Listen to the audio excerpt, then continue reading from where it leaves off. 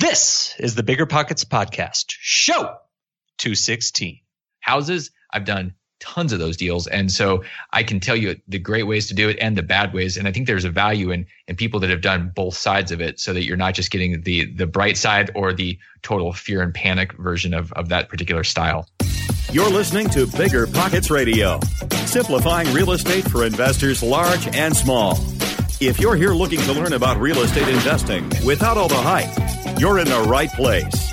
Stay tuned and be sure to join the millions of others who have benefited from BiggerPockets.com, your home for real estate investing online. What's up, everyone? This is Dave Meyer, the guest host of the Bigger Pockets Podcast, here with my co-host, Mr. Brandon Turner. What's going on, man? That was really good. Right? Yeah, that was a very good Josh Dorkin. Actually, I think you said co-coast. So, you know, it kind of sounded like you said co-coast, you know? So, I don't know. I'm going to have to tell Josh that you're screwing up his bit. I know. I can't do it as well as him. I didn't want to show him up, you know? Yeah, I understand that. You know, nobody wants to show up the boss. So, yeah, no, it's the big guy. Yeah. Anyway, well, it's good to have you here today. I'm excited about this. I always like when you're guest co-hosting today. I don't know what Josh is up to. I don't know. I don't know. Hosting. I saw him walking around. I think he's just slacking off today. Being a big deal.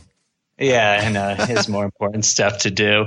But you're coming out here, right? I am. I'm actually gonna be out there in 2 days. Yeah, awesome. There's kind of a Denver meetup, which obviously people are listening to this that already happened. But yep. You know, if you were part of BiggerPockets.com/events, you would know about said meetup if you're in the Denver area. So make sure you check back there frequently.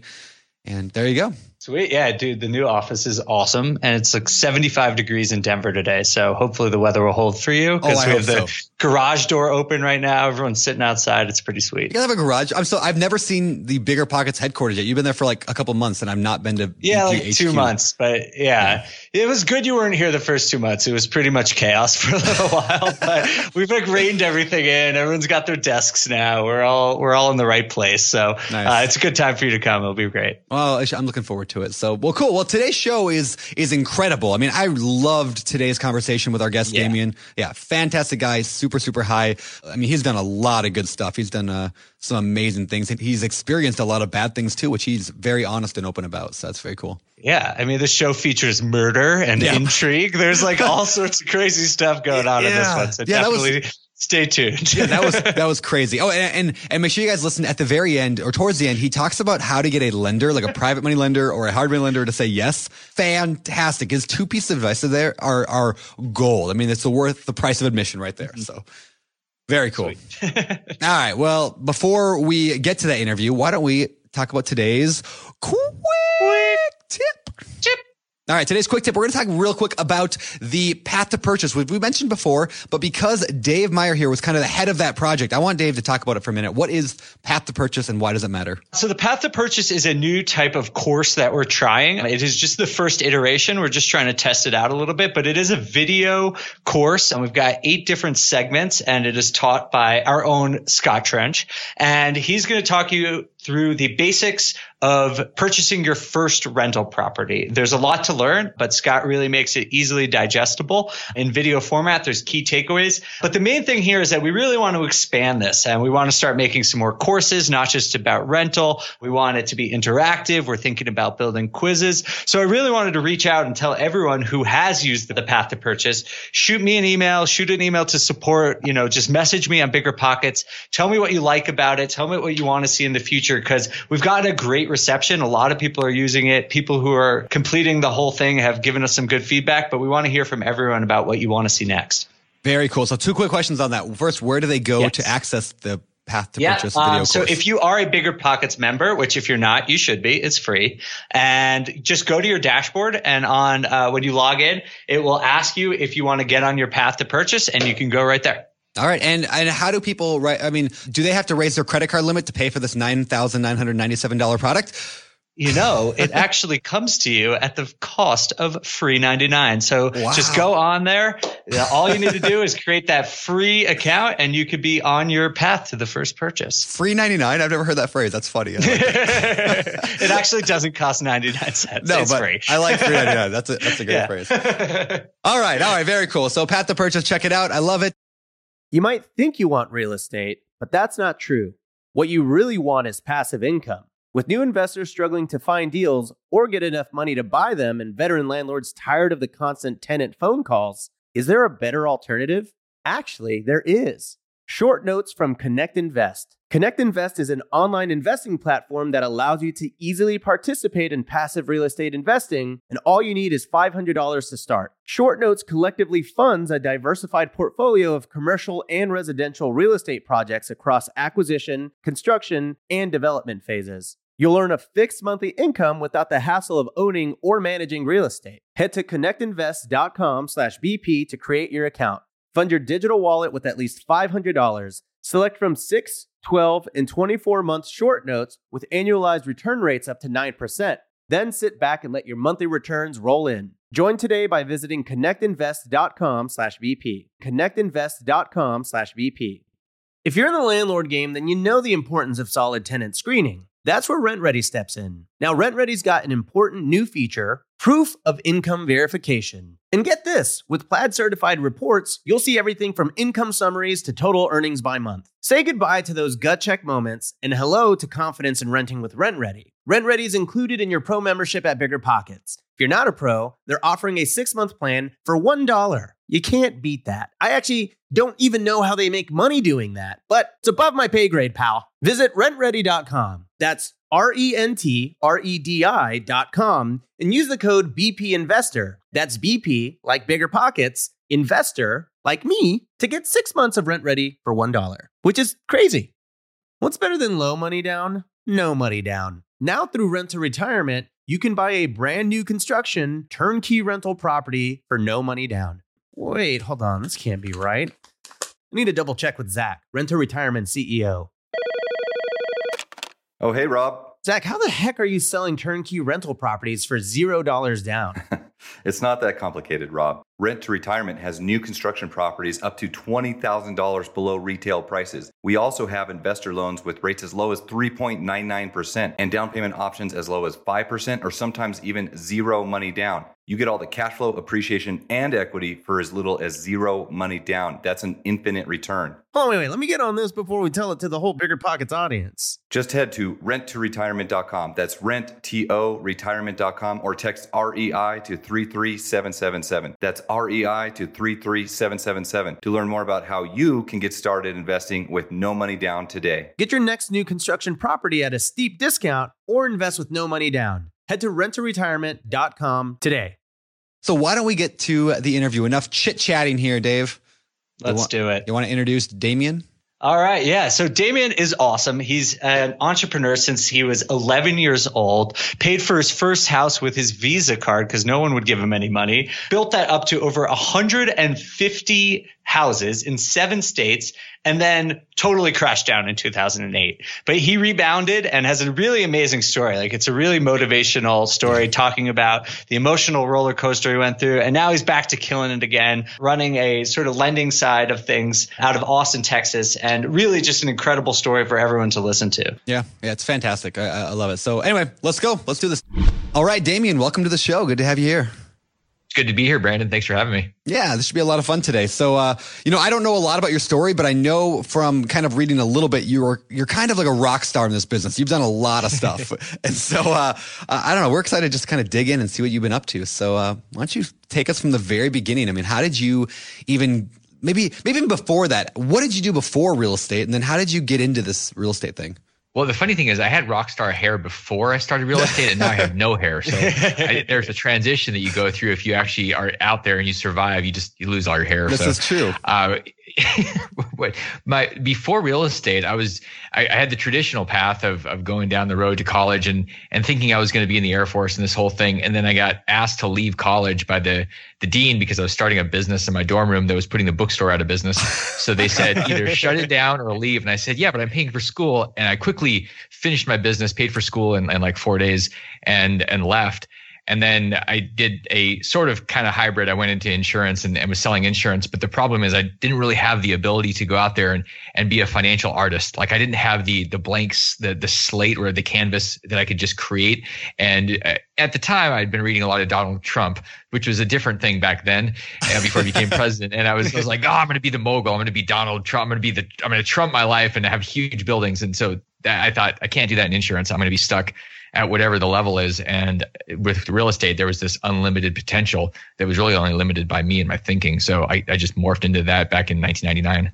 Well, I really like you just said that, and where you said, what was it? It was only limited by you and your thinking, right? Like that's also, I mean, that perfectly sums up like one of the things I love about real estate. And I know, Dave, you're the same way. Like the fact that when you work, most businesses out there or jobs, you can be self-employed or employed, but you don't have that ability. There's very few things that you can just, like you said, a blank canvas. Yeah, and the thing that's really cool about real estate is with businesses that maybe you're going to take public, there's this potential to create the unicorn, the $1 billion type of thing. With real estate, it doesn't take, I mean, there is a lot of stuff that has to happen to create a public company. I mean, I've been going through this process in London with my company, and it's just a lot more complex. You can create massive financial wealth with real estate with an 8th grade education if you decide that you want to go do it. I mean, really, it's up to you. It's not, there's no limiter on it. It's just how much do you want it? Yeah, I love that. That's a really great point. And it does allow a certain amount of creativity. Like doesn't, as you said, like you don't need a tremendous amount of education, but there's so many different ways to go about it that you can find your own niche and definitely do what works best for you. So I'm curious, in 99, where did you start? You obviously didn't start with giant buildings, Trump style, but what was your first deal? So my first deal was a buddy of mine came to me, and I had read Rich Dad Poor Dad that fall, and I'd watched some infomercials, and he came in and he said, "Hey man, I got a deal. You want to be my partner?"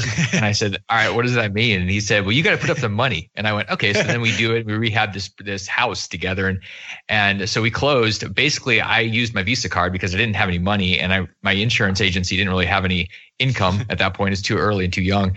So I took over a lady's mortgage and brought in the money. And as soon as we closed, it was time to do the actual work, going into the house. And I remember going over there and looking around going, I got to do a lot of stuff here. So I called him, and his response was, "Hey, I don't really, I think that my time is best spent doing that stuff. So I'm going to go be looking for deals." I went, "Wow, you're like the best partner ever. You just disappeared as soon as you actually needed to do something." No money, no time. It's perfect. Yeah. Well, so 10 years later, he's still driving a cab. So it kind of, it goes really, this business is set up for people to succeed if they're willing to stick with it and do something.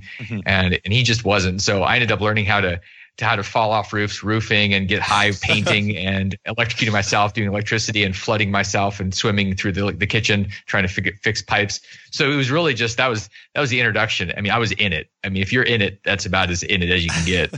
That's awesome. I've done that. The paint thing. One time I wanted to paint a whole inside of a house, and it had to be oil-based primed, right? With like Kiehl's oil-based primer. And I'm like, I'll only be in there for like a half hour. You don't really need a mask like they say, right? No, we're like 5 minutes in, like we're just stumbling around, hitting the walls. Like that stuff will mess you up. And that explains a lot of what's going on today and here. Like this is permanent. That actually may be the reason that a lot of things did happen over the years. I realized, those windows were closed and there was no mask. And 3 days of painting later, I totally messed up my entire life. It's a good experience. So I want to know, like, getting into it, so many people out there, I mean, people listening to the show, people listening, not listening to the show, whatever, they struggle with getting that first deal, like actually jumping in. So what do you think was the hardest part about getting that first deal, and how did you overcome that? Well, the good news at that time, I was 22 or 23. I didn't really have any belief systems around what was supposed to happen or the rules, and that's actually a huge benefit. It gets harder and harder as you get older, and you have all these experiences and all this brain damage of what's supposed to be right and wrong, and people telling you what things are risky and what aren't. At 23. I just went, okay, it's a house. I mean, how complicated could it be? So I just went out and figured it out. And so I wasn't really afraid of anything. And it's funny how we learn fear as we go along. Yeah. And now I think about what I did back then and I go, whoa. Like I remember 4 months later when I thought I was going to go bankrupt that month, and I bought 8 houses that month as soon as I realized I was going bankrupt, because I needed to get off my butt and do something because I was stalled out. I'd owned 3 houses. I bought 3 houses those first 5 months. And then I did a financial statement, and I went, whoa, I have red all over this thing. All I'm doing is spending money, rehabbing, having a good time in my painting and my electrical stuff. And I wasn't selling anything. I wasn't responding to people actually calling me. And so I went out there and took massive action, bought 8 houses, and then figured it out. I mean, because going from 3 that are not full to 11 pretty much overnight. I mean, that was, if I think about that now, I go, whoa, that's like terrifying, the idea of doing that. But it just made sense back then. And that was just being naive. And I think part of the path to success is being a little naive about what you can and can't do, and just being willing to step forward and into whatever it is, and then figuring it out, because we're pretty adaptable. I mean, we're not total animals. We actually have the ability to think with our frontal cortex. Yeah.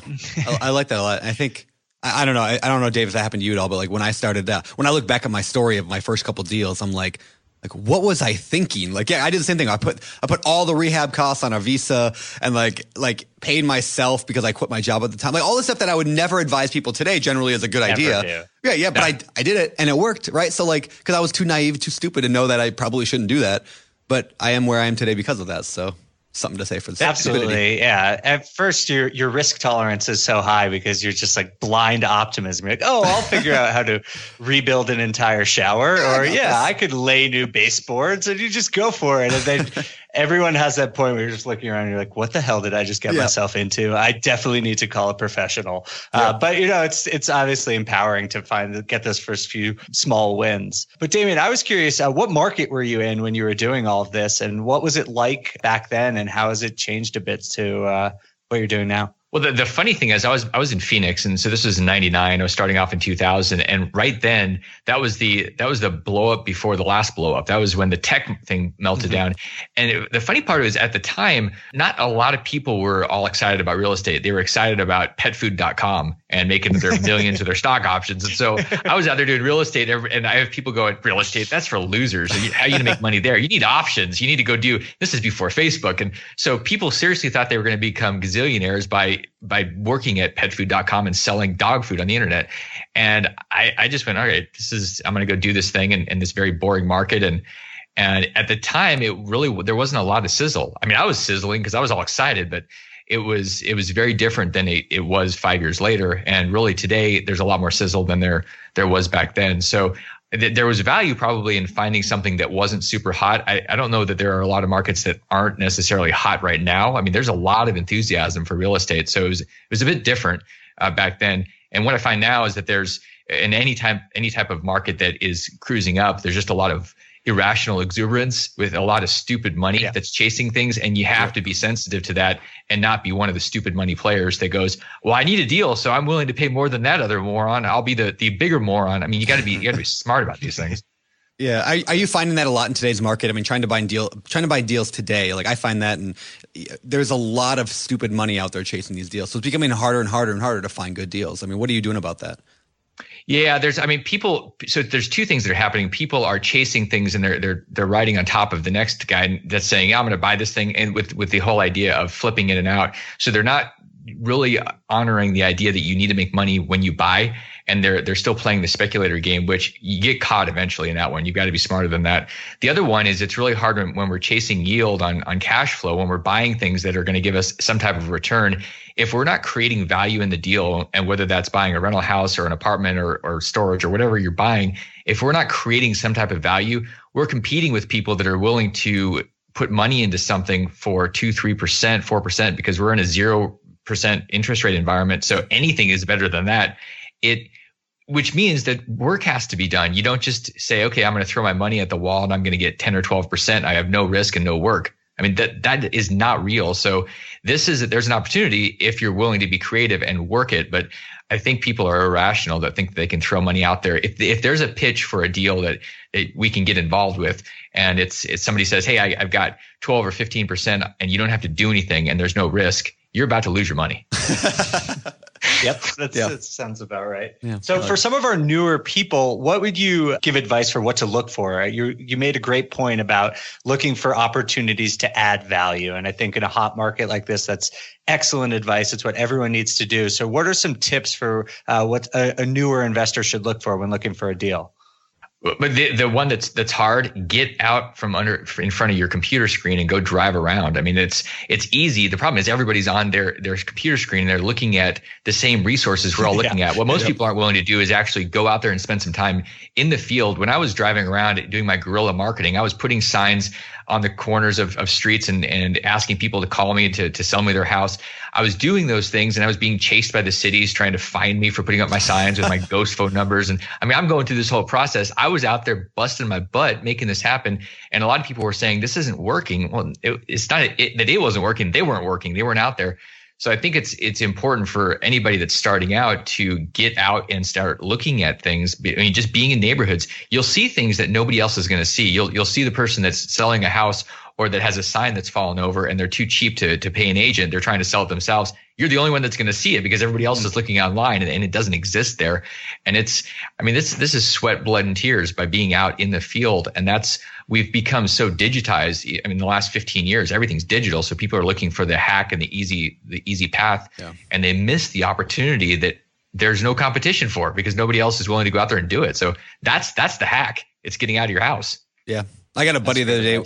Some guy the other day told me he was bought some list online. He's like, oh yeah, I went to this website and they promised me all these, like these are all vacant properties that I can buy. And so I'm just going to send letters to all of them. And then he did that. He started sending, he said he got 0 phone calls back. I mean, nothing back. And I'm like, well, that's because 100 other people bought that exact same, or 1,000 other people bought that exact same list. So of course that, those properties aren't around anymore. Those people are getting 10, 20, 30 pieces of mail.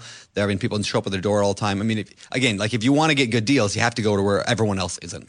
And I think that's good advice. And you have to pound it. I mean, if you're doing that could work, and you and the 20 or 100 people are going to be doing it. It could work. The reality is you've got to pound those people 10 different ways, 10 different times, send them a stuffed animal in the mail or something. Yeah. And so that you stand out because everybody else is buying the exact same list. So those things work, but it doesn't work with a one-time effort. And people just quit too soon. They don't realize the laws of selling. You don't close things on your first time. I mean, that's crazy. Yeah. Yeah, that's so true. And I think people oftentimes, they get excited about something like direct mail marketing or even driving for dollars or whatever, and they focus only on the event, not the system around the event, right? So like, for example, Craigslist. I tell people all the time, hey, just go post an ad on Craigslist and, you might get a call, you might not. But that in itself is pretty relevant. You probably won't get a deal. 99% sure you won't get a deal posting that ad on Craigslist. But if you had a system you built that posted an ad weekly and renewed it every Friday, and you did that every single week for a year, well, then now you might have an opportunity to get deals because you have a system behind it, not just a one-time event. Yeah, and there's now with technology, there are those things that will automate a lot of that stuff. I don't know if Postlet still does this or those different things with Craigslist, but those things. And if you can't automate it, then there's Upwork and there's a person that can become your automation system, and so you can do these things. But really, it's what you just mentioned is critical. It's taking some time to think through the systems that need to be built. And when you're new, you go, I don't have any idea which system I should even start with and how would I look at designing that. And that's where you leverage off of other people that have already done it. There's a gazillion people that are offering to sell their systems that here's what I've done already. And just even sitting down and saying, what do I do with somebody? I mean, there's meetup groups everywhere. And so these are the free resources. And like Meetup, I don't even think that was there when I started. I had to fly to freaking Florida and talk to people that were selling me their tapes. And that was my only resource really. So now we've just got the leverage. It's smarter to leverage off of that stuff than it is making all this stuff up on your own. It's too expensive and too exhausting to make everything up on your own. Yeah, it's so true. It's so true. Just a big aside here. If people are interested, if you're listening to this, if you go to biggerpockets.com/events, you can see actual local events in your area. And meetup.com is a fantastic place as well. But also make sure you check out biggerpockets.com/events. And maybe if there's no event in your area, you can start one. So it's kind of a cool place to go. So how many total deals have you done total now, Damien? I mean, what's the last 10 or 20, what are we now, 25 years look like? Or 10, 15, I don't know. What are we at? 1999. Did you just put me in 17? I think I just got great math. The geriatric. 18 years. 18 years. I can do math. All right. What does that look like for you? What have you done? So the total. So I've bought 150 plus houses. I've had apartment complexes that I've rehabbed. Condo complexes that I've built, towers, and most of the stuff was the houses. I mean, that's where I cut my teeth and where I built systems, and the other stuff I was dancing into it. So one of the most dangerous things is to take advice from somebody that's done one thing one time, because they don't really know if it worked. How do you know that it's replicatable? I mean, like, really, you did it one time, and I can tell you how to not do an apartment complex where your security guard gets killed and people steal your copper multiple times in 1 year. Like, I can tell you the worst way to do it. Whoa. But I'm not the guy that wants you don't want to learn from me on how to do it successfully, because I haven't done it yet. Houses, I've done tons of those deals. And so I can tell you the great ways to do it and the bad ways. And I think there's a value in people that have done both sides of it, so that you're not just getting the bright side or the total fear and panic version of that particular style. So I definitely want to dive into 100 houses, but I got to know, like, a guy really died, like your security? Yeah. Was he murdered my or something? armed guard died he was guarding my property, and I had these crazy, and this is next to Graceland in Memphis. I had these people came in and they stole all the copper out of the property while he was on site. And then they came back less than a year later. I'm in the middle of fighting with Lloyd's of London over the claim for $250,000. They come in, they steal the pipes, and they kill him. I mean, it was like, maybe the universe is telling me I should not be in Graceland or in this thing. It was pretty intense, man. Stuff happens, and that was real. Wow. Yeah. Okay. Yeah, So, Not something you expect to hear in the real estate game. That's no, man. Like, you're thinking about worst case is my tenant trashes my house. No, like, people die sometimes. Like that was pretty intense. wow, that's crazy, man. Yeah. All right, so let's go to something a little less morbid then. And the houses. I mean, like, Usually there's not death. Yeah. There's mayhem. Shifting topics now.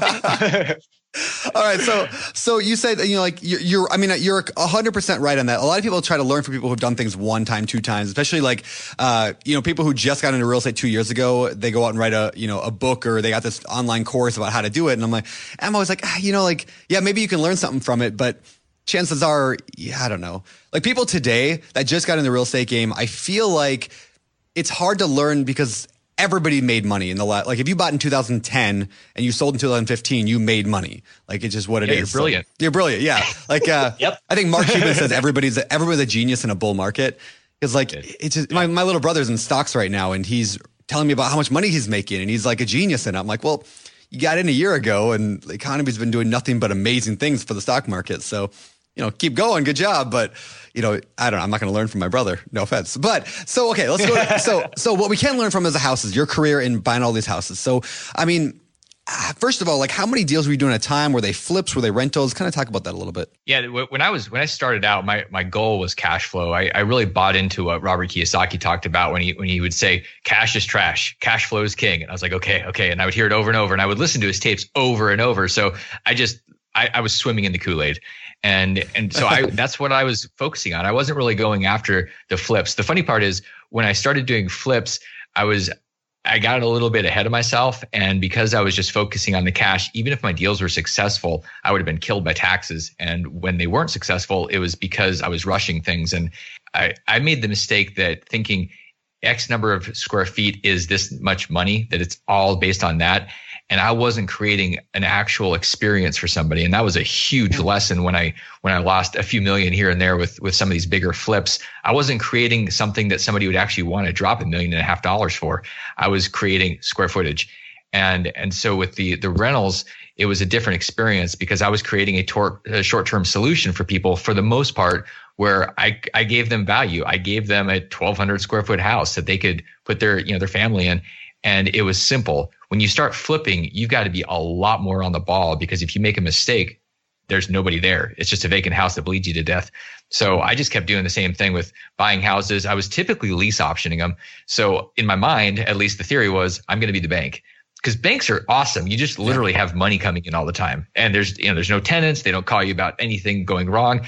That was the theory. And that was in one of the seminars I went to. And then in reality, people still have a mindset, because the psychology of somebody that's renting, even if they're lease optioning, typically is, hey, you're still supposed to fix this house for me.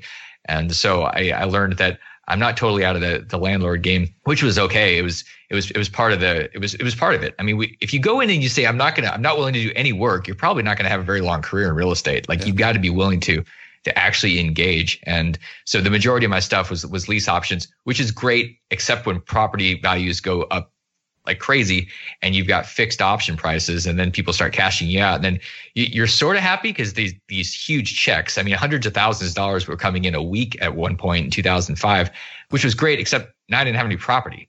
And the whole point of real estate was having something that keeps feeding you for the rest of your life. And so my cash flow game was being dismantled by the market, and I was happy and pissed at the same time. Can you go back and talk real quick? What is for those people who have no idea what a lease option is? Maybe we can explain, how does that process work, and how did you make money from it? And kind of dive into that a little bit. Yeah, definitely. So with the lease option, the idea is that you're setting somebody up. You're the bank. So somebody wants to buy the property and they say, okay, I can't qualify at the bank right now. And they would give me say $3,000 or $4,000 or $5,000. And that would be effectively a down payment. We call it an option payment, and it would go towards the purchase price when they eventually bought me out, when they got conventional financing. They went to Bank of America or something. And then they would make a payment to me, and it would generally be fixed. It might go up 3% a year or something, kind of like a traditional lease. And basically there was a monthly cash flow between what my underlying mortgage payment was going to be and what they were paying me. And so I made my money each month, and because they had more skin in the game, they had that option or that down payment. They typically took care of the house better, and they were more likely to stay there longer because it wasn't like they could just leave and they had a $500 security deposit. If they have $5,000, they kind of want to stay because they don't get that back. That is not refundable.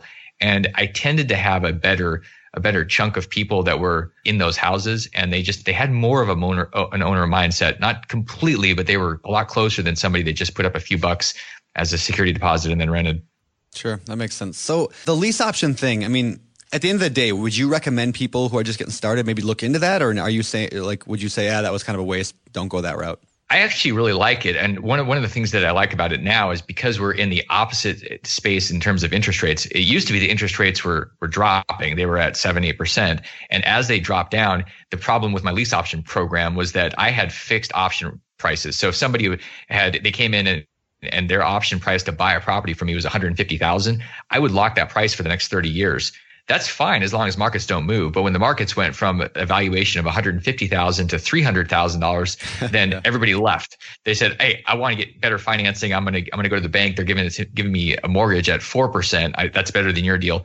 So right now we're in the opposite space. The mortgage rates are going to go up, which means if you're locking people at a certain price, the likelihood that property is going to go up is very, very low. I mean, it's just pretty unlikely, because as rates go up, prices generally go down. If anything, they're not going to go up like they were when their interest rates were going down.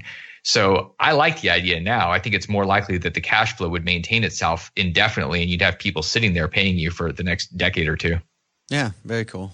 So tell everyone a little bit about the structure you were using. I know you had a really helpful partner who contributed no time and no money in your first deal, but did you have a partnership? Were you using an LLC for some of these more complicated deals that you were doing as you sort of grew your business?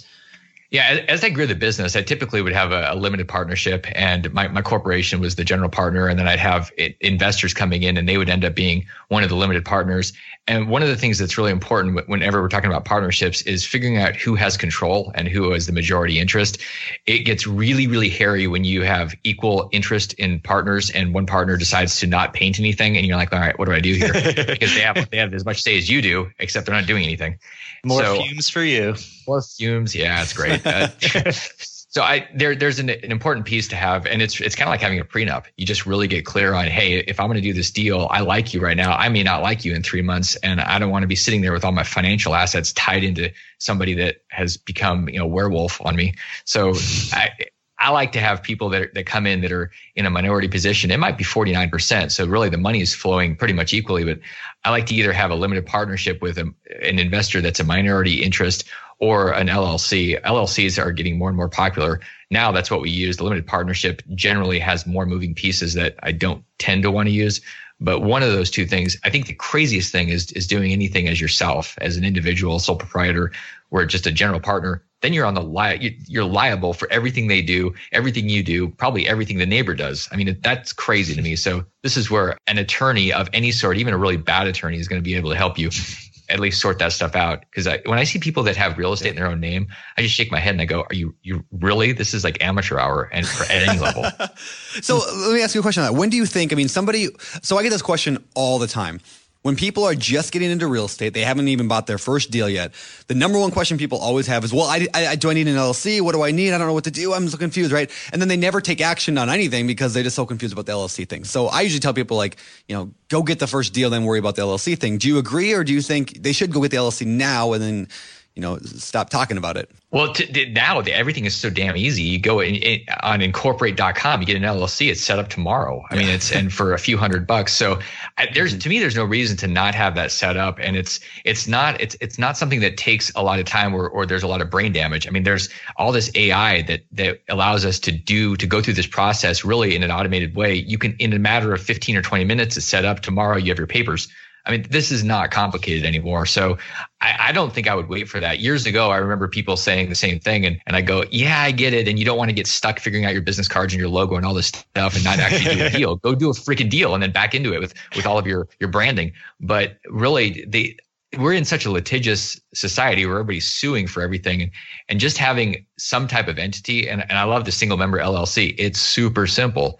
So just setting that up today, you're in business tomorrow. I don't see that as much of a delay. And I think that it's incredibly powerful, especially because a lot of people will just forget about it indefinitely until they get sued. And then oh no, oops. Yeah, that's true. And that's why if you want an LLC, go get an LLC. Stop talking about the LLC forever. And I've been wanting to get into real estate for 5 years. I don't know what to do about the LLC. Pay an attorney a couple $100 if you need to go ask for half hour of their time and have them tell you what to do and then go do it and stop talking about it. Yeah, I love it. So I want to actually go backwards a bit because you said something earlier that I found kind of fascinating. When you talked about the cash flow and you were drinking the Kool-Aid, I remember you saying that phrase, you were drinking the Kool-Aid to go back to cash flow. Do you say that in a negative way? Maybe your opinion's changed now? Or how do you view cash flow today versus appreciation versus just business and wealth? And I mean, what's your view on all that? Well, the reason I said I mentioned the Kool-Aid because at one point I was drinking the Kool-Aid and then I just jumped in the swimming pool of Kool-Aid and I was surrounded by Kool-Aid and I was all in. And to me, the whole point of real estate is creating long-term sustainable wealth that keeps paying you. And so back then, that was the idea that made sense. I mean, sure, it sounds awesome to make $20,000 or $30,000 or $50,000 or whatever today. You do some flip or something, but the math also makes sense. And if we actually think about what happens when we do a flip, if it's successful and we risk whatever we risk and we do it, we get killed with taxes unless it's in some type of really slick vehicle. And there's some cool vehicles, but for the most part, you're going to be paying the highest income tax bracket rate. You're going to be paying self-employment income tax. You're going to be paying all these things. It's not unreasonable to think that you're going to pay 60, 70% in actual taxes for doing a flip and all that risk. And you can do these deals with long-term sustainable cash flow where effectively you're paying zero tax. Why would you do that deal and do it over and over where you have to keep working and give away 70% of your money when you can do a deal one time, keep it all, and it pays you the rest of your life? That just doesn't even make any sense to me why you would do the flips unless you're just stuck or you have a deal. It's I can do this thing. I can get in and out in a month and I'm going to make 50 grand and the risk is super low. Maybe, but most people aren't doing that. They get all excited about this pie in the sky idea that they're going to make 100 grand. And they're not realizing that the government is going to be making a majority of that. Yeah, that's so true. So true. So you say in the past that this is what you were doing back then. So what have you been doing since then? And what are you up to these days? Most of the stuff that I'm doing now is the lending side. So I'm doing hard money lending. I like being the bank. I mean, really, when you're lending money, you're definitely the bank. And it's a cool space to be in because you're still looking at deals, but you've got somebody else that's out there and they're really truly bird dogging, and you're not partnering with them in the sense that if the property does well, you do well. You're just acting as a bank. And if you can look at it through those type of eyes and you can really become a bank, then you're learning how to have money truly just work for you without being in the mess of real estate. The mess is good if you want to be in the mess. I just happen to like the idea that people are out there scourging through neighborhoods and they're finding deals, and then I'm investing with the people. So typically I'm looking at a deal, but I'm primarily looking at the person that's running it. And then if I like the person, then I'll look at the deal. And the other thing there's three things I'm looking at. I'm looking at the market that they're in. So I'm not going to be in an area where I have to deal with any type of violence. It's not going to be the south side of Chicago where I might get killed if I actually had to be there. Or my partner, my investor that I'm funding might actually get killed. So I'm sensitive to that kind of stuff. I don't mind rough. I just don't want to get slaughtered in the middle of the investment and in a bad way. So you have a history with that, so I understand your sensitivity. I don't want to do it again. It's no fun. So do you still own all of your rentals? No. So part of the process, part of my wonderful experience of going through this stuff, making a ton of money, especially in 2004 and 2005, and then some in 2006, when I was selling things off, to me, when you have a market that's going up 10 or 15% a month, it's telling you something. This is crazy town. And it was. And so I sold things off. The problem is, because it was my first cycle in real estate, I thought, well, shoot, this was all me. Like, I am the smartest guy in the world. I should go do more of this. And so I took all that money and I went and ran it into other deals. And I didn't understand that we were in that bubble environment. I didn't understand how to hedge. I was just levering up, and the banks were just giving away money. So I happily took all the money they would give me, and I happily signed on it and guaranteed everything. And so when 2007 and 2008 happened, I had all these projects that stalled, and ultimately I couldn't carry the debt. And since I had signed on it, there was only so much I could do, taking out cash advances on credit cards, and I mean, $1 million on credit cards. And eventually that just buried me. Yeah. So I did the whole, I'm going to spend a couple of years giving stuff back and unwinding things and doing the reset switch. And then now, being in the lending space, I'm looking at deals, I'm funding deals, and I'm being really, really careful about going and getting into things. And what's funny to me is, several years ago here in Austin, I looked at properties at some of these houses, and I was talking to a buddy of mine, and I said, that's a crazy deal. Why would you do that? And now that property is probably about 60 or 80% more valuable. Yeah, sure. Yep. And so I'm thinking, all right, you can be wrong. I mean, you can be early and it still looks wrong. And I was early to calling this thing. It was still irrational. It doesn't mean that people weren't making money. I'm just not going to chase it. I chased it before. It didn't quite make sense, but I was willing to stay in the game. And I think we just have to be conscious that there's a lot of fluff, and if you're not buying with value, or you don't have a way to create it, you're just asking to be caught. And so we've got to be smart about that. It's just because you're on the sidelines doesn't mean you're stupid. I would have made about $5 million if I had gone on vacation for a year. And that's an important thing to think about. So what was that like emotionally? I imagine after going through such a downturn in 2008, it's pretty hard to go back into real estate afterward. Were there any times you thought about just scrapping real estate and going into something else? Yeah. I mean, not only did I think about scrapping real estate, I thought about scrapping me. I mean, when I went through that meltdown, it wasn't just losing the money. And the thing that is missing in a lot of people's planning is that they think, oh, if I lose money, I can survive that. It's not. It's when you have attached your self-worth to your net worth, and you lose that, and then you don't know who you are, and then you have people coming at you, because at the time I had a lot of investors, a lot of money out there that wasn't necessarily bank money with just nasty letters. It was people calling me saying, I hope you rot in hell. I hate you. I've known you for 20 years. You're the worst thing that's ever happened to me. So that doesn't give you a whole lot of confidence or inspiration to go do anything. And the biggest problem with melting down without a foundation, or without rules, without values, without anything really in place, is that when you melt down, you end up putting yourself out of the game for a while. And when you're out of the game, you lose track of what's going on. So it takes time to get back in. And I was out of the game for several years, just resetting and just figuring out whether I had any reason to even be here on earth. I mean, that's a tough thing to go through, to question that. That's a dark space.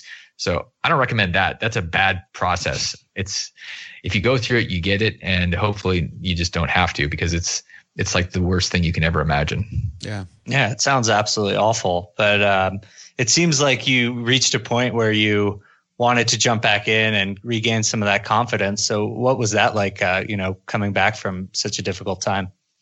The thing that is actually very cool, once I decided that I was no longer going to try to defend a lie or defend anything from the past, there was no more justifying or blaming or being a victim. And that is a huge part with investing. It's owning everything that you do. And some are good, some are bad. I mean, you can define them as good or bad. They just are. And really, if you can just say, this was my choice, I'm responsible for it, then you can move through things. It's when you're pointing fingers and you can't control anything, or you can't control your response, you're just knee jerking it, then you're really stuck. And the pivotal point was when I owned responsibility, not only for the real estate stuff, but it came because I got fired from a volunteer thing I was doing in Connecticut on a campaign in 2010. And at the time I was pretending I didn't get fired. I was claiming that I'd resigned, and people online were just beating me up, and they were saying, this guy got fired. And I was like, no, I didn't get fired. I was resigning because they didn't know what they were doing. And the reality is I sucked as a volunteer. I was not very good at it. It wasn't my game. I kind of hated it. And once I said, okay, I can't change a lie. Let me just own this. I owned the truth on that. And that sort of spilled into the other stuff, because I'm a firm believer that the way you do anything is the way you do everything. And I was acting a certain way, and it was spilling into everything with my relationships, my money, my work. And when I started owning everything, it spilled into everything else. I was owning how bad my relationships were. I was owning how bad my health was, how fat I was getting. And I was like, wait a second. Okay, I need to fix this. I need to acknowledge what this is. This is a disaster. It's very, very bad, right? It's terrible. So I started fixing it because I decided it was mine to fix. Yeah. I love that. I got finished reading. I'm going through Jack Canfield's book, The Success Principles, and I'm doing I have an online Facebook group that we're every week we're going through one chapter at a time, just kind of how do we put this into our life. And the first chapter was called Take 100% Responsibility for Your Life, and that was the thing that stood out to me so much was when you do take that ownership. Not only do you, accept responsibility for it, but it also means that you have the ability to fix it now. And so it's kind of like a two-edged sword in a good way. It's hey, I'm at fault for everything that's ever happened to me. I'm at least responsible for it. But that also means I'm responsible for everything good thing that could happen going forward. And so this week I've been really, really focused on how do I stop blaming? How do I stop complaining? Because every good or bad thing in my life is a result of what I'm doing or not doing. And I think it's a powerful mindset to try to get yourself into. We're always looking for ways to improve, searching for better. But when it comes to hiring, the best way to search for better is by matching with quality candidates. If you need to hire, you need Indeed. Indeed is your matching and hiring platform with over 350 million global monthly visitors according to Indeed data, and a matching engine that helps you find quality candidates fast. Ditch the busy work. Use Indeed for scheduling, screening, and messaging so you can connect with candidates faster. And Indeed doesn't just help you hire faster. 93% of employers agree Indeed delivers the highest quality matches compared to other job sites, according to a recent Indeed survey. Leveraging over 140 million qualifications and preferences every day, Indeed's matching engine is constantly learning from your preferences, so the more you use Indeed, the better it gets. Join more than 3.5 million businesses worldwide that use Indeed to hire great talent fast. And listeners of the show will get a $75 sponsored job credit to get your jobs more visibility at Indeed.com/biggerpockets. Just go to Indeed.com/biggerpockets right now and support our show by saying you heard about Indeed on this podcast. Terms and conditions apply. Indeed.com/biggerpockets. Need to hire? You need Indeed. Listeners, I'm telling you right now, it's not every day you find a game changer like RentRedi. They're not stopping with just tenant screening. They've rolled out proof of income verification. Let RentRedi handle the heavy lifting with automatic checks on financial stability and earnings. Plus, with Plaid certified reports, you'll have all the info you need right at your fingertips. RentRedi is included in your pro membership at BiggerPockets. And if you're not a pro, they're offering the 6-month plan for just $1. How great of a deal is that? That's 1/8 of a Chipotle. That's pretty good. Visit rentredi.com. That's RENTREDI.com and use the code BPInvestor. That's BP, like Bigger Pockets, Investor, to get 6 months of RentRedi for $1.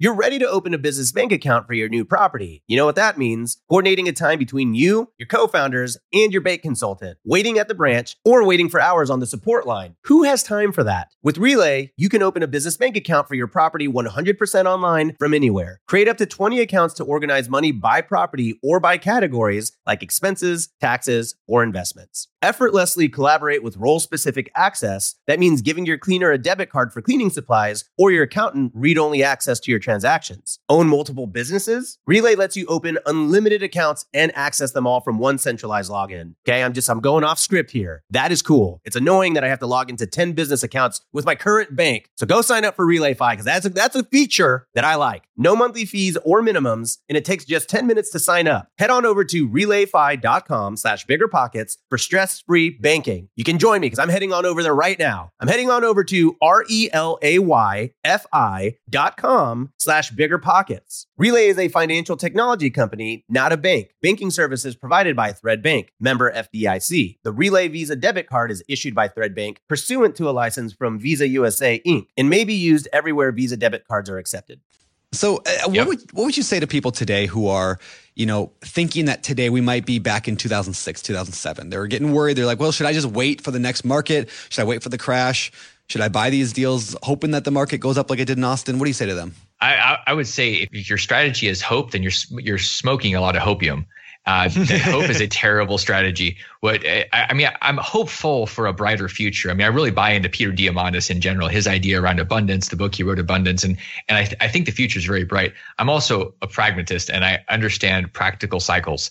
And so I'm thinking about what matters to people. What are they going to be doing in an upcycle or a down cycle? And one of the things that we know is that the millennial generation is highly likely to rent a lot longer, and just that's what they're going to be doing. And they're a bigger generation than the baby boomers. So you've got tens of millions of people that are wanting to rent. So what are they going to rent? They're likely to rent smaller apartments. I'm thinking about how that's sustainable. That's super sustainable in any economic market because they'll just pack in. And what millennials tend to do, and this is funny, one of my team members who's a millennial got really pissed off when he heard this. Millennials tend to be in packs. They tend to group together. And so when this happens, if there's an apartment, let's say we own apartments, that they're going to just pack together. They're going to be there. These things are not going to go vacant.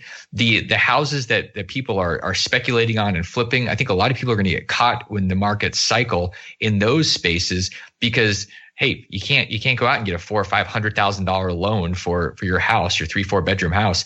So I'm looking at how things work in these down cycles. I wasn't thinking about that at all really in 2007. I was just like, hey, this thing is going to go forever. This party is on. And yeah, the party was on and then it was off, and it was off so fast. And there was people that had rentals that had actually leveraged them correctly, that weren't super over leveraged. They had the ability to ride right through that thing, and they didn't have to take time out and go in the timeout box like I did for 3 or 4 years.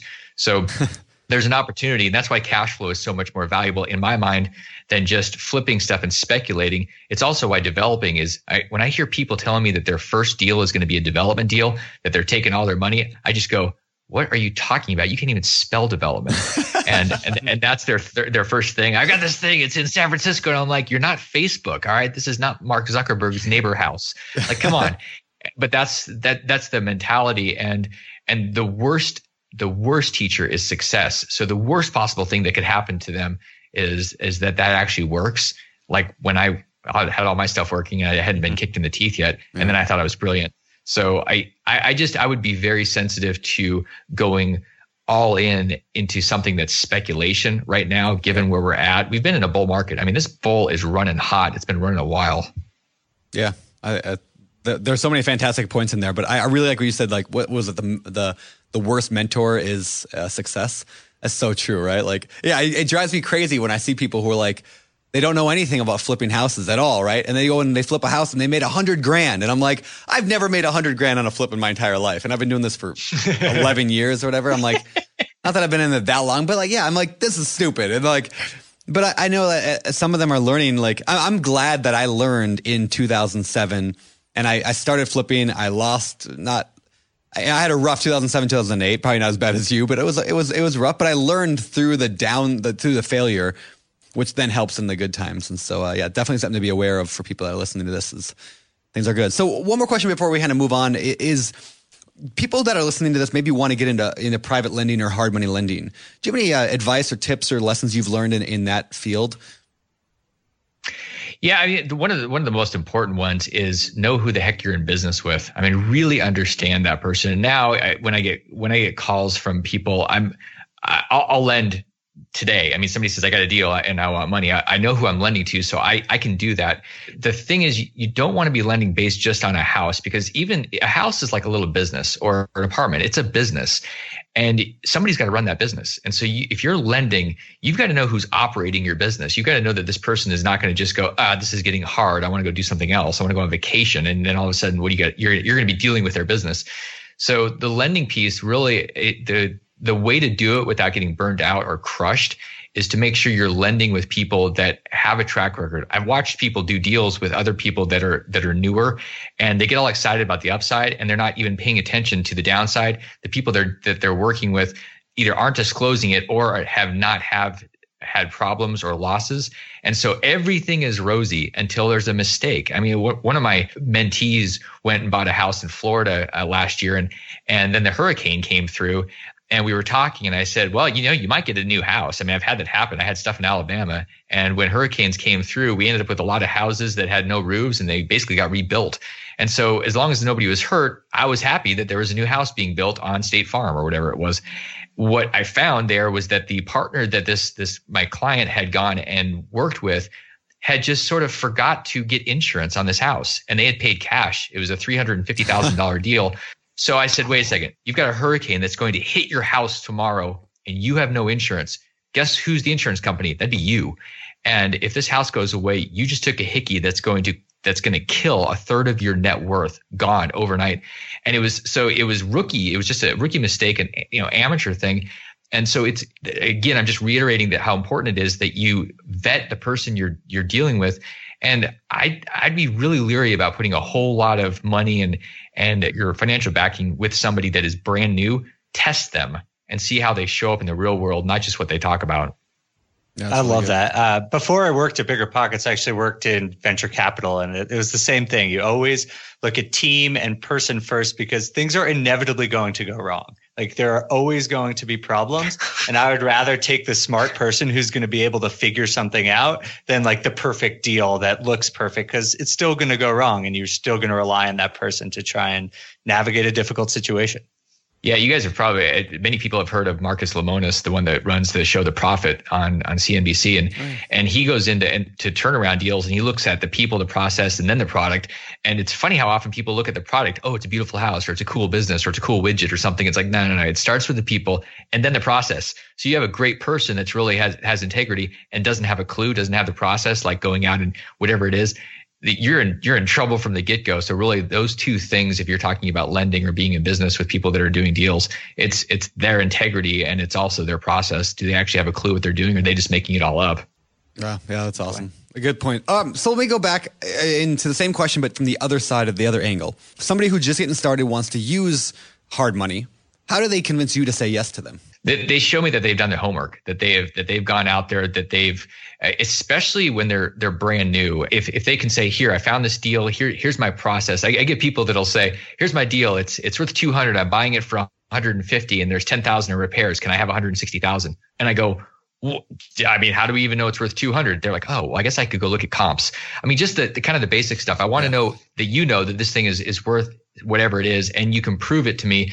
You can prove it to yourself. I want to know that you've actually gone out and done the research on what it's going to take to fix things. And it's not going to be you, like I was, fixing everything yourself. I want to know that you can actually have somebody go do these things and you can pay for it. So it's really, it's somebody that's done their homework, that's spent the time. It's really obvious when somebody has done their homework and investigated a market and a property and the problems, and it's not totally blue sky. The worst thing to do is say, hey, look, it's this amazing profit potential. I want to know all the things that you can think of that could go wrong and how you're going to fix them in advance. At least you've thought through it. So spending time on that makes a lot of sense to a hard money lender.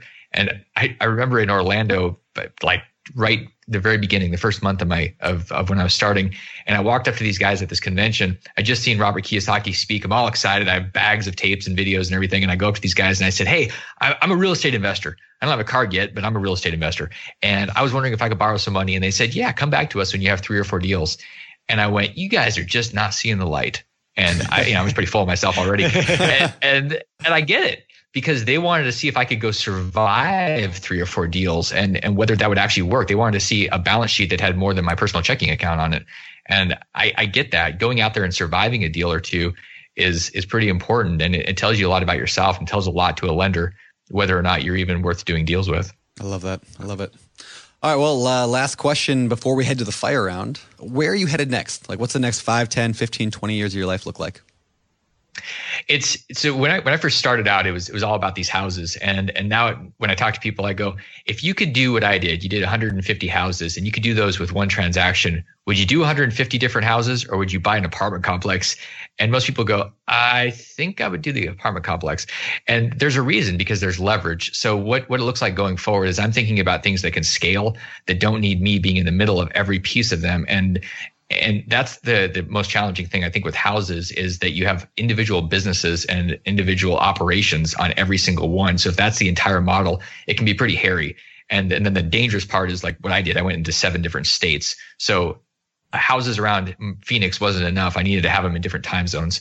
So now going forward, it's really finding things that have the scalability and the ability to have people manage them. And I can have institutional money on that's being lent on them. And it's not just me or Joe Blow that has a 401k that's going to invest. I'm thinking about things that are bigger. It's funny that it doesn't take all that much more time to do these bigger projects in terms of doing an apartment complex versus a house. I'm thinking about doing the thing the one time that's paying a lot over the next forever. And so in terms of real estate, I'm the bank, and I'm thinking about those bigger assets and just getting better and better at that, because some of the houses are easy. I mean, fairly easy. Going and doing a 100-unit apartment complex, you're fighting with bigger, more sophisticated players. The reality, though, is if you commit to that and you spend the next few years in the middle of it, you're going to get good at it. And eventually one's going to pop and you're going to go, okay, this is cool. And now you've got an apartment complex. That just makes more sense to me, especially with the demographic trends that are happening with the mass groups of people. So I'll just keep doing that. And when I think about real estate, I'm thinking about using it as a base to put my money into that my business generates. So I'm generating money from my business, and it's like McDonald's. It's the whole point was to build a real estate portfolio, and so I'm not necessarily looking at real estate to generate the cash like with the flips. I'm looking at it as a place to park money and to have long-term wealth. Sure.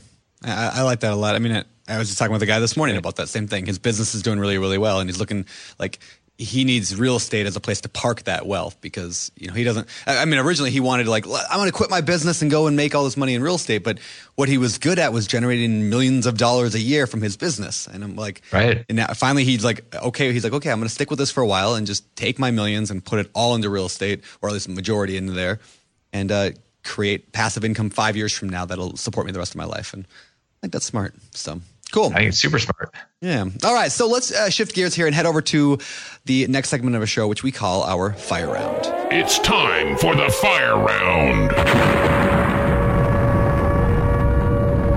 All right. The world famous Fire Round. These questions come direct out of the Bigger Pockets forums, which of course all of the listeners can go to at biggerpockets.com/forums. All right. Let's do these Fire Round questions. Number 1, I've been investing in real estate for just over 10 years. I started with house hacking, where he lived in one half of a duplex, rented out the other half. Now I have 13 properties. I feel like I know what I'm doing, but whenever I look at my numbers, I don't feel like I'm making the progress that I would have expected. Did I buy these wrong, or what should my next steps be? Should I sell it, refinance, buy more, pay down aggressively? The answer to that is if you feel like you did something wrong, stop doing what you did in the past and take a time out and figure out what your game plan is going to be going forward. If you had to blank slate it, figure out what you would do different the next time, and really stop digging, because you're obviously doing something wrong and maybe you just don't know what it is. Find somebody with gray hair or no hair and ask them the question that's been through this stuff before and get their perspective, because you probably don't even see it. I love that. Awesome. All right. Question number 2. This is perfect. What should I be careful of when scaling my business? My goal is to grow my business fairly quickly over the next couple of years, but I also want to make smart decisions. Any advice on effectively building a business the right way? Yeah, make sure that any deal that you're doing, anything that you're buying into, you have the ability to pay somebody outside of your internal work, because you are not scalable, but external people are scalable, and make sure your deals can support that thing. Otherwise, you're just buying into a pipe dream, and you're not treating it as a business where pros can take care of all the pieces that pros do. You're not the pro, you're the deal maker. Make sure that the pros are operating this thing. Love it. Nice. Number 3, should I use a hard money lender for my first deal? I hear they're expensive. Hard money lenders will make you money. And the other thing that they do is they provide this amazing oversight, because hard money lenders don't do things that lose them money. So if a hard money lender is willing to give you money, there's a higher likelihood that your deal is probably sound. And if you feel like the hard money lender's money is too expensive, your deal is probably too slim and probably not really worth doing. That's fantastic advice. There was a deal I did one time where I went to my typical hard money lender and I said, this is the deal. Here's the numbers. Here's everything. He said, no. And I'm like, oh, come on. I mean, look how perfect this is. He said, no, it's not good enough. And I said, oh, come on. He said, no. So I went out and I fought tooth and nail. I got another lender to do it. At the end of the day, I lost 10 grand on that deal. And I'm like, I've done that too. Yeah, my lender, I mean, he'd been in this game for 30 years. Why didn't I listen to him? Because I was a dumb 23-year-old kid. Have a gut check. Yeah. Anyway, I think it's very, very smart. All right, last one. I'm looking to partner on a flip with a friend who has money, and I plan to do the manual work on the flip. Is this a good idea for getting my first deal? What should I know before jumping in? Well, when you have a money partner and you have the active partner, they usually switch roles by the end of the deal. The money partner becomes the guy that learned things, and the guy that did the activity actually ends up with the money. So, is it a good deal? I don't know. It depends on where you want to be at the end of the deal. But if you're going to be the active part, at least you can control a lot of things. If you're the money part and you have no control, enjoy your money while you have it. It may not be there very long.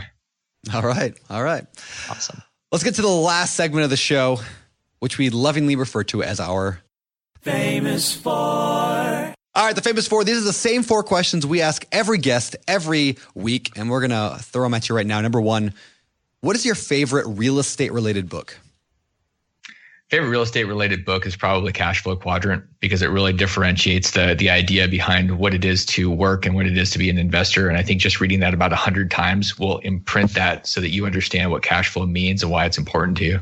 Yeah. There's that story in that book. I just reread it about like the 2 tribes that were like building water to their place or whatever. And like one guy, is carrying water buckets every day, and the other guy basically builds a pipeline and turns on the spigot. And like that story changed my life back when I first read the book 10 years ago. And when I reread it now recently, I'm like, oh, that's so good. Anyway. Changes my life every time I hear that story. Yeah. I just keep going, where am I hauling buckets, and where am I actually building the pipeline? Yep. So true.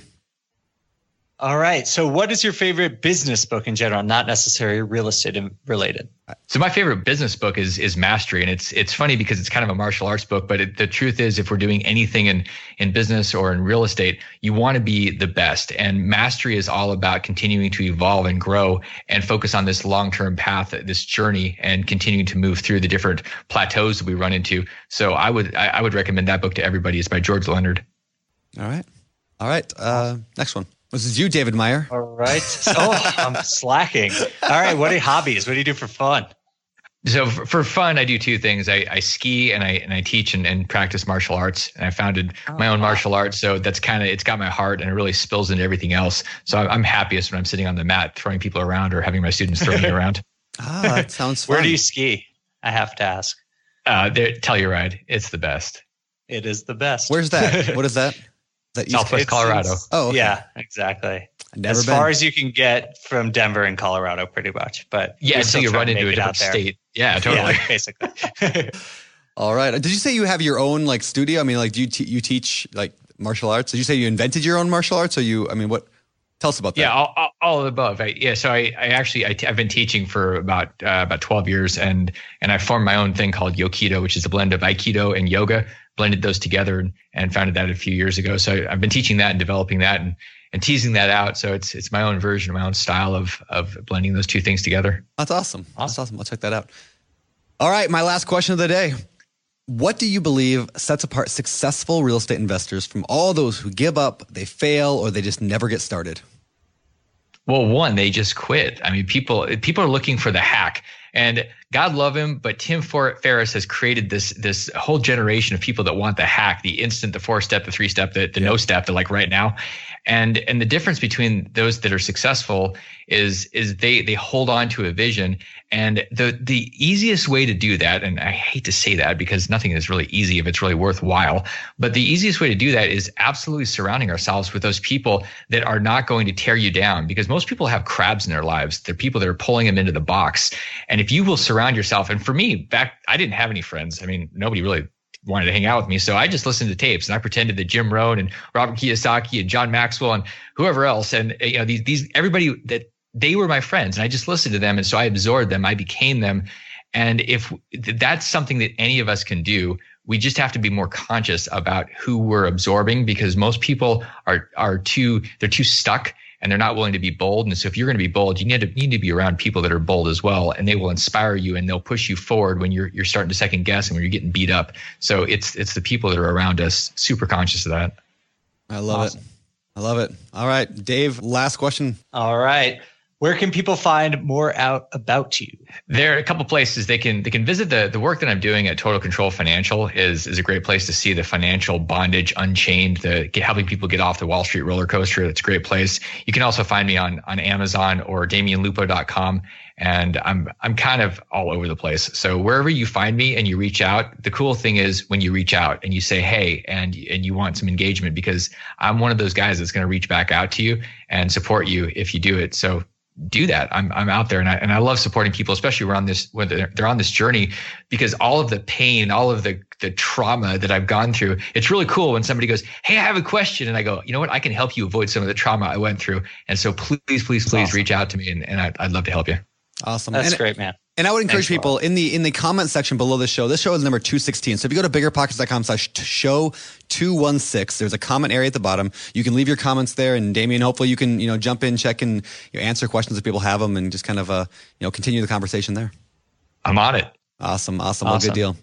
All right. Well, Damien, I have to ask you one question. It's totally self-serving because I have a problem. But what's your favorite restaurant in Austin? My favorite restaurant in Austin is Uchiko. Oh, I've never been there, but I'm going in a few weeks. What is it?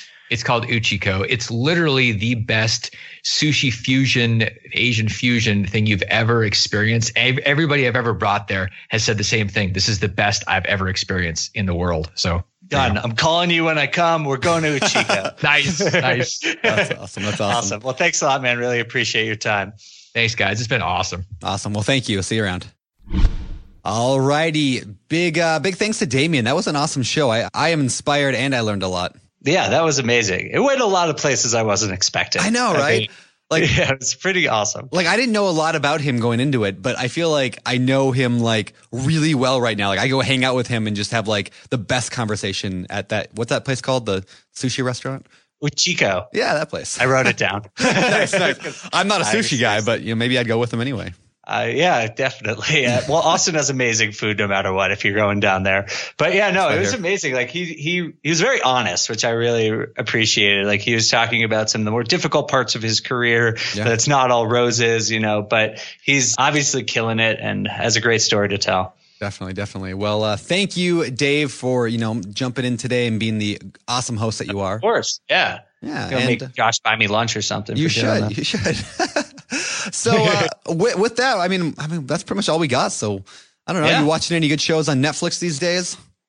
I just started Westworld. I know I'm kind of late to the party on that, but I like it so far. Have you seen it? I have. Yeah, I watched the whole season. It was intriguing. Probably one of the better made shows I've ever seen in terms of just. Oh, good. Yeah, sure. Just cinematography, quality, dialogue, all that stuff is fantastic. Yep. It's pretty weird. A lot of action. I mean, there's not much not to like. It's pretty good. Exactly. Have you seen anything good? What are you up to? I don't know. What have I been watching lately? The new 24. I've been watching the new 24. Oh, really? I like it. Really? There's no Jack Bauer, but I like it. Right. I don't want to watch it because it's just there's this image of Jack Bauer in my head and I don't want to ruin it, but maybe I'll check it out. The new guy does do a good job. And when you're watching it, it's just like the old 24. So it's the same heart pounding. Yeah. So it's good. It's fantastic. It can't be bad then. Yeah. Exactly. I'll check it out. Yeah. All right. Let's get out of here. Remember, everybody, if you've not yet left us a rating and review in iTunes or subscribe to the show, please do so, or in Stitcher, SoundCloud, wherever you listen to the show at, or on YouTube. If you're watching us on YouTube, thumbs up, please. That helps us a lot. And be sure to follow us on Facebook. We do weekly Facebook live videos there, kind of see the inside of both the Bigger Pockets world and some of the actual Bigger Pockets members' real life investing. So it's kind of cool there. And I don't know. That's about all I got for you. So anything else you want to add? That's what we got. All right. No, I think we're good. All right. You want to take us out? All right. Let's hear it. For Bigger Pockets, this is Dave Meyer signing off. You're listening to Bigger Pockets Radio, simplifying real estate for investors large and small. If you're here looking to learn about real estate investing without all the hype, you're in the right place. Be sure to join the millions of others who have benefited from BiggerPockets.com, your home for real estate investing online. All right, everybody, this is just a quick little hidden part of the show, which I'm just kind of testing this out. Let me know if you guys like this. Put a message in the comment section, biggerpockets.com/show216. But we've got 5 random questions we're going to ask Damien real quick that have nothing to do with real estate. We just want to know the answers to these. So my first question, Damien, what kind of music gets you pumped up? Kind of music gets me pumped up. Probably house. House? Is that a band? House. Or house music? No, house music. Yeah, okay. All right. Not like our house, but house, it's got feeling and it's got, it pumps you up. All right. I was thinking there was a band named House I didn't know. And I was like, am I that out of the loop? Okay, good.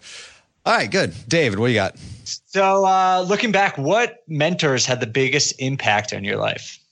The two mentors that had the biggest, there was one guy that I was paying $10,000 a month to have about a half an hour of his time. I spent $400,000 with him over a period of about 2 years. And he was the $100 million man.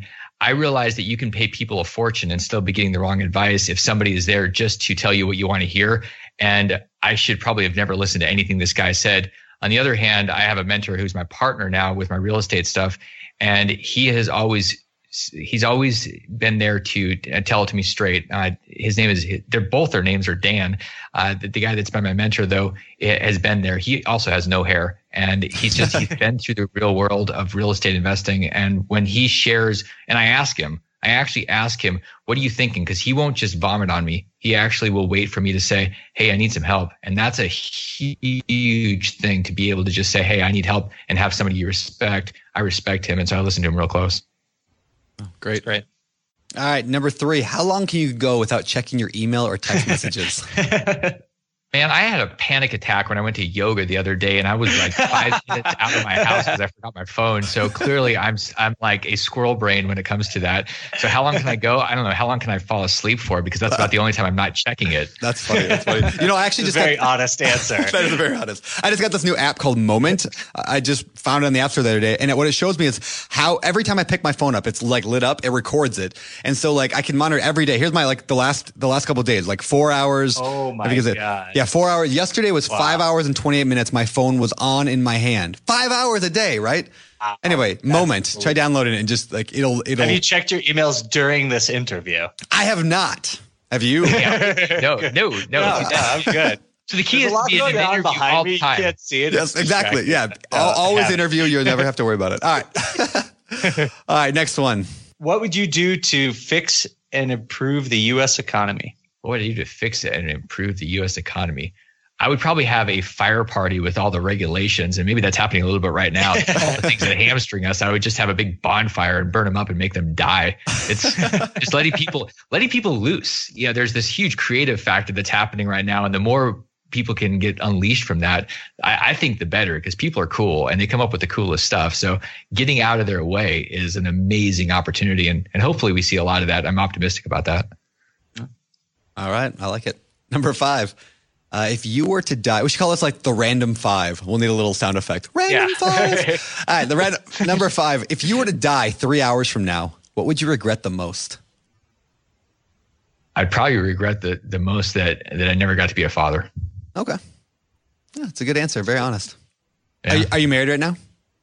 I'm not, and I've got to be careful because that squirrel brain of mine pops up. I'm like, ooh, you know, it'd be good. It'd be cool to be a dad. Yeah. And then I start looking around. I'm like, ooh, you know what? You're single. You want to be a mom? But I don't just run off a cliff and end up being a dad with like, what's your name again? Yeah, you're your mom. That's a good answer. Good answer. Well, yeah, I like this little section. I think this will be fun. Maybe we'll try to do this in future interviews. So, Damien, thank you for playing along, and we'll see you around. All right. Thanks, guys. Thank you. Thanks a lot, Damien. Good. There's a reason small multifamily investing is so popular in the Bigger Pockets community. With just a 3.5% down payment, you can own up to 4 different units. Think about it. If you house hack and live in one of the units, you still have 3 different groups of tenants helping you pay down your mortgage every month, 4 kitchens and bathrooms you could renovate to increase your property value, 4 different Airbnbs, medium-term rentals, or other rental strategies that you can try in one property, all in just one transaction. Of course, the question is, where do you find a small multifamily property that you can actually afford? Which market and which deals are best for you? Once you close, how do you manage it, optimize it, keep scaling, and living your life without being tied down to 4 leaky toilets or 4 fussy tenants? All great questions, my friends. All to be answered in the upcoming Small Multifamily Bootcamp with Chris Lopez and Lekha Devatha. So if you're serious about growing your portfolio with this highly efficient strategy, head to biggerpockets.com/4, FOUR, today and join us in the Small Multifamily Bootcamp. See you there. The content of this podcast is for informational purposes only. Past performance is not indicative of future results, and all host and participant opinions are their own. Investment in any asset, real estate included, involves risk. Use your best judgment and consult with qualified advisors before investing. Only risk capital you can afford to lose. Bigger Pockets LLC disclaims all liability for direct, indirect, consequential, or other damages arising from reliance upon information presented in this podcast.